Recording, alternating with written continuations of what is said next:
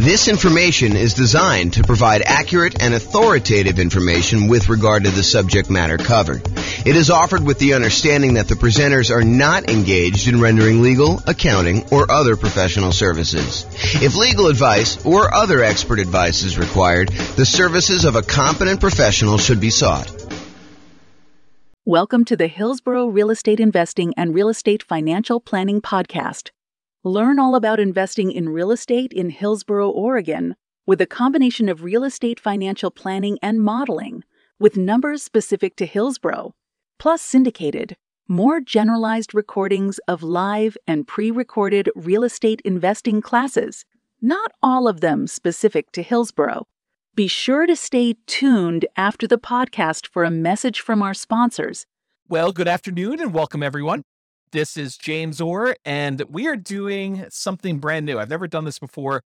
I've been watching these reaction videos where we have musicians listen to bands for the first time, and we get their kind of like natural, unscripted reaction to hearing some of these epic songs. And so I thought I would do something that I've never done before, and that is a chart reaction video from James. So I did look at these for the briefest amount of time beforehand, but I didn't really prepare anything written. So what I wanted to do is a housing starts reaction video. So these are charts. There's two charts that I'm going to go over, and this is going to be a relatively short video. I'm trying to get these kind of like podcast episodes down to about 15 minutes each, so we'll see how I do on this one. But this is Bill McBride from the calculatedriskblog.com. If you haven't seen his stuff, some really good data on there about the real estate market. And he shared an article from a housing economist, Tom Lawler, who I'm not super familiar with, but seems like a pretty smart guy from what the article said. And he had two images in there about housing starts. One of them was for single family homes, and the other one was for 5+ multi-unit. And so real estate investors that are interested in new construction or specifically like larger multifamily, 5+ units, kind of multifamily properties, you'll find these charts super interesting. And I think I'm going to talk a little bit about inventory. So I'll put the URL to the actual article with the two images in the show notes for you if you want to go look it up. And I'd recommend you check out Bill's blog for some additional content over time. But this is what I'm going to be going over. So here's chart number one. And chart number one, it's a chart going all the way back to 1969, all the way through to basically current time. And this is October of 2022 that we're recording this. And it came out, the post was sent to me today via email. And it is the new construction, housing starts, and completions. So it shows two lines on here, basically one showing how many new construction properties, 1-unit structures, so single-family homes, were started, and then how many were completed. And the two different lines show you how many were started and how many were completed, so you can get a gauge of, if we're starting a whole bunch and then we have a little delay in when we complete them, or what's exactly happening. In addition, on this particular chart, Bill McBride also points out any recessions we had. So the recessions are these vertical blue bands showing you when we entered recessions. And so the numbers are in thousands. So it started off in 1969. We had about, just eyeballing it there, about 900,000 new construction starts, and it is seasonally annual adjusted rolling average for these. So it kind of gives you an idea of what the past 12 months were for doing this. So in about January of 1969, we were doing about 900,000 new construction properties being started, and about 870,000 or so actual completions. And so the number of starts exceeded the number of completions. So we were basically we were starting more than we were delivering, if you kind of think about it that way. And then that started, in 1969, we started on a decline. And so we started to decline as we headed into a recession in about 1970 or so. And so at that point, the number of starts went slightly under the number of completions. So we started building fewer, and by we, I mean like the nation. So this is not just me. And I assume this is U.S., by the way. I don't know if it's true or not, but I believe this is the United States housing starts and completions. And so anyway, going into 1970, they were starting fewer than they were completing. So we had this kind of reversal as we entered in that recession. And then there was a bottoming out, so, probably midway through 1970. And we started, starting more than we were actually completing. And so during the period from about 1970, midway through 1970, all the way up to a peak on about, what year is this or so, 1973 or so, we were starting a lot more than we were completing. And then we kind of tapered off. So in 1970, it kind of peaked out at about 1.3 million housing starts.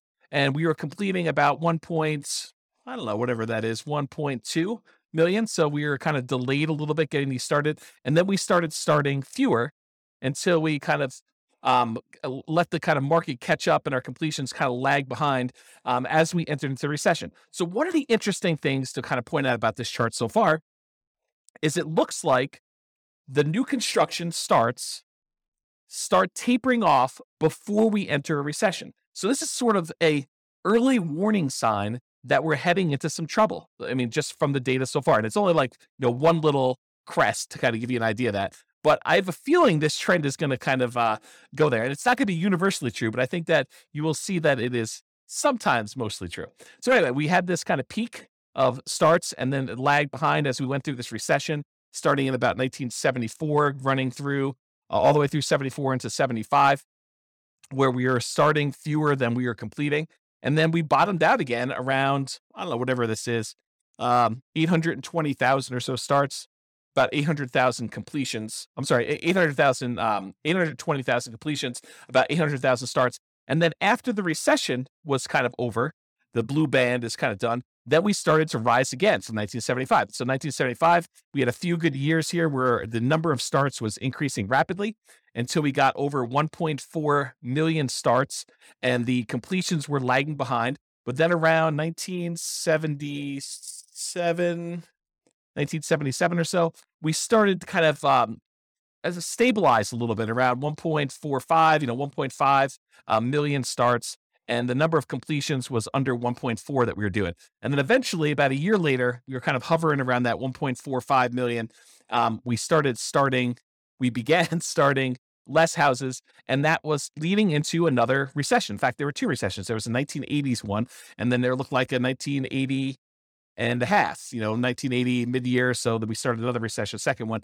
And so during those times, we had a slowing in the number of starts and a slowing in the number of completions that we got through. And we also dipped again as we entered that second one. So we kind of significantly reduced the number of starts we had back down to low 800,000. But then we jumped back up a little bit right before the recession to about, almost 900,000. But then we dove back down significantly as we entered in the second recession, about 1981 and a half, all the way down to 600,000 starts.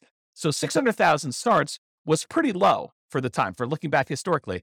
We don't get lower than that again until we get to 2008.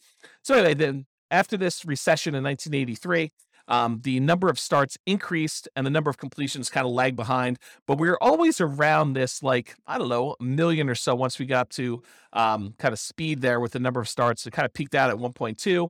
And then we had another recession in the 1990 mid-year or so, and we did kind of start coming down. This was a slower decline than we'd seen in the previous two. So we kind of started not building as much in 1987, and it slowly declined all the way through the end of that recession after 1991. And then from 1991, we were doing about 800,000 starts at about that point. And then from about 800,000 starts all the way up, it kind of grew.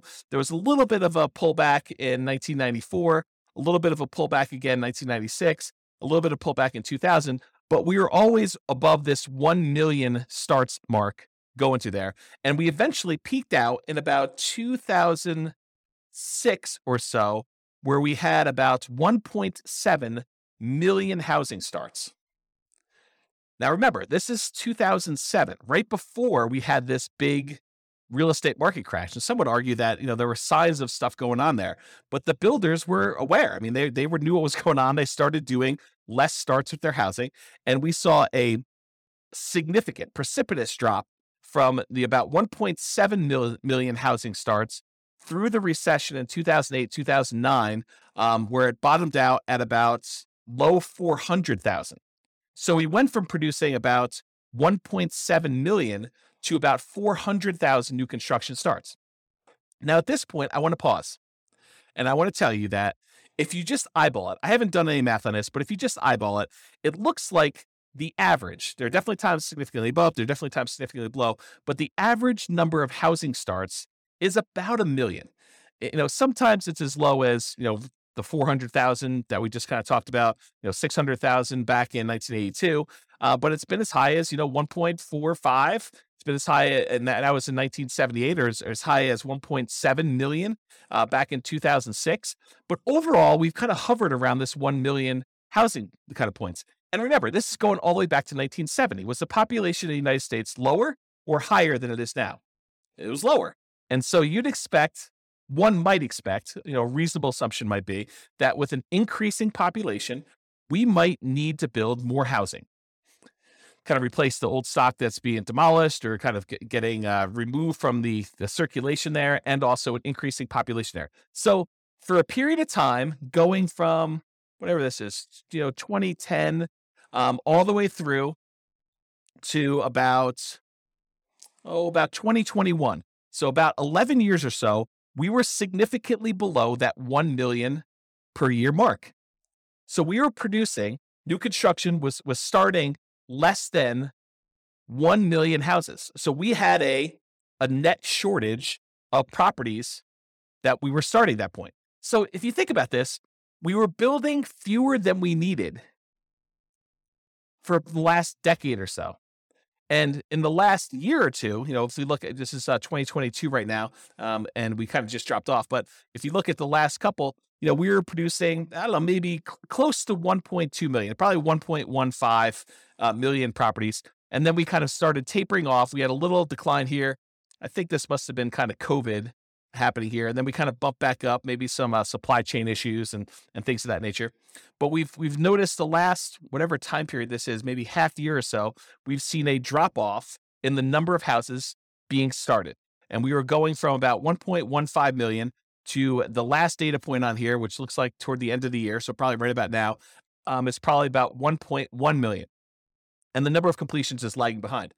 So the point I'm trying to make here with this, my kind of first reaction to this is, historically, for the last 10 years or so, and if you go back, this kind of precipitous drop from 2006 all the way through 2009 or so, we were starting to drastically reduce the number of new construction properties that we were building. And then for about 10 years, we were under the average of what we've been needing to build in order to have the number of housing starts. And so right now, we're kind of like recovering. And this is a sign that maybe with this peaking out, that we will likely see a recession. And I don't think that's a too hard of a prediction to make with as rapidly and aggressively as the Fed has been increasing interest rates in order to get inflation under control, that we might be heading into a recession. I think that's partly what they said, is that this might hurt a little bit, but we're going to try to get inflation under control. So, but you could see this reflected in housing starts is kind of the point I'm trying to make. Now, there are definitely some false kind of like tops when you look at this, little apex here for 1994, where it looks like there was kind of a turnaround, but we didn't head into a recession. Another one, 1996 or so, where we didn't quite enter a recession. Another one here in 1999, where, it took a little while, but we entered a recession. And back here, there was kind of another little dip. But overall, I would say there tends to be a pattern that when new construction starts to crest, where we're not doing as many starts anymore, and we start producing less new houses than we did before, that is a early warning sign that we are heading into recession. I don't know if this is universally true. I'm just interpreting the map. This is my reaction to it. Okay, so that is all the single family homes, one unit structures rolling 12 months. Now let's take a look at the next one. This one is similar chart, except this is showing housing starts and completions for 5+ units. So an interesting thing about 5+ units, just kind of a backstory here. If you want to buy a single family home, duplex, triplex, or fourplex, you can use a lot of the traditional residential mortgage financing. You can get a FHA loan to buy a single family home, duplex, triplex, or fourplex. You can do VA home to buy a single family home, duplex, triplex, or fourplex, as long as you own or occupy it. This is very this conventional financing for being able to get up to 4 units. But as soon as you get 5 units or greater, it transitions to a commercial loan And most of the commercial loans, there's exceptions to this, but most of the commercial loans that are available tend to be some type of adjustable rate mortgage, and they tend to be for less than 30-year fixed terms. So you may have a 30-year amortization schedule, but the loan might be a 10-year loan that you either need to, it has a balloon on it, which you need to pay off the whole thing or refinance it after 10 years, or there might be a 5-year period, then another 5-year period, then another 5-year period, and then you need to balloon or pay it off or something like that. So it's very different financing for these. These tend to be the investment properties that a lot of investors want to scale up into. You don't have to scale up into it. You could start here, but a lot of investors think about that where they thought, we're going to start with 4 greenhouses, and then I'm going to roll up into a red hotel sort of idea of these larger multifamily properties. Okay, so let's look back. Same data points. Housing starts. This is seasonally adjusted annual rate, rolling average, 12-month period. Again, it's in thousands. Again, we're showing completions and starts, and recessions are highlighted here. Does the same pattern occur for these kind of multifamily properties? And I think largely they do. I mean, we kind of look at the blue line, just look at starts. It kind of peaks out, and then we have a recession, kind of peaks out, then we have a recession, peaks out, we enter a recession, it peaks out, we have another recession, kind of peaks out, we didn't quite have a recession, peaks out, didn't quite have a recession until quite a bit later, and we kind of rolled down there. That's like the 1980s period. And then we kind of grew back up here, had another little relative peak, and then we had a recession, had a little peak here, didn't have a recession for a little while, and then we kind of bottomed out here, which you wouldn't have necessarily expected a recession, but we did. And we had a little peak inside the recession in the 2008, 2009 period. And then we bottomed out really low. And then we kind of came up here. And now we're showing that we're having, relative, it's not like all-time highs, but we're having a relative high for the number of starts we have for the last, whatever this is, going back all the way back to 1987. So back in the 70s, we were producing a lot of these 5+ unit structures. And back in the 80s, we were doing about half as much, maybe a little bit more than half as much. We were doing 900,000 5+ units starts back in the early 1970s. And then by the time we got into the 80s, we were doing about 600,000. So not quite half, maybe 2/3. And then we dropped really far off. The low here, besides the 2010, right after that really big recession, real estate recession there, the low here was like 1993, where we were only doing little over 100,000 5+ unit starts. And if you wonder to yourself, where's all the inventory of these 5+ units that we're looking for? And it shows in this chart that we've had a shortage of new construction 5+ units.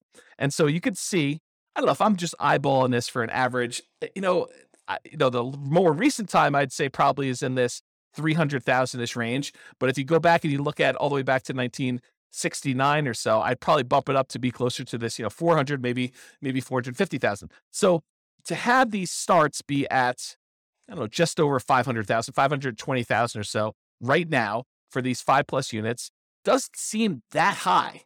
It's not like we went ridiculously high back to what we were doing in the 70s. It is a little bit above the average for what we've been doing, but we had what I would consider to be a relative shortage. If we were used to producing, what did I say here? 400 to 500,000, sort of an average if you include these really high peaks here.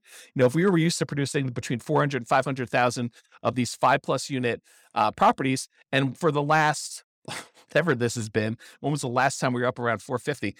Back to 1988, somewhere in the 80s, that we've been kind of like underproducing the number of units we had there for a long time. Well, we obviously have a shortage of these units that, people have wanted. I don't know if that's true, like economically, like if you go look at the number of sales that we had and seen a shortage, but it makes sense to me that if, we were able to support this volume back in the 70s, that we kind of are underproducing what we need here. And I'll tell you anecdotally, a lot of clients have been asking me for multifamily properties for a very long time, and we've not been able to find a good enough flow of properties that make sense for these clients to kind of consume. So maybe it is true in that way. Okay, so I guess what I was trying to point out here is we have a strong number of starts for this. So if you're looking for like newer type 5+ units, there's probably some inventory coming on, but the completions are lagging here. So that's all I have to say about that. We're still in over time on this, but I hope that was helpful for those of you that were interested in learning about housing starts. This has been James Orr with the Real Estate Financial Planner. Bye-bye for now. With home prices up, mortgage interest rates up, and rents up, but not quite enough to counteract the higher prices and interest rates. Cash flow on rental properties in Hillsborough is harder than ever.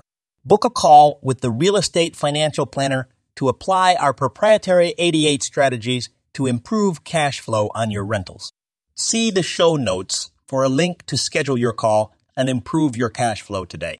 If you're a real estate agent, lender, or professional in Hillsborough that wants to help our real estate investor listeners, consider reaching out to learn about collaboration opportunities with this podcast. We'd love to add more value to our listeners by having you assist our investors buy, sell, and finance their real estate investments. See the show notes to schedule a call to discuss collaboration opportunities.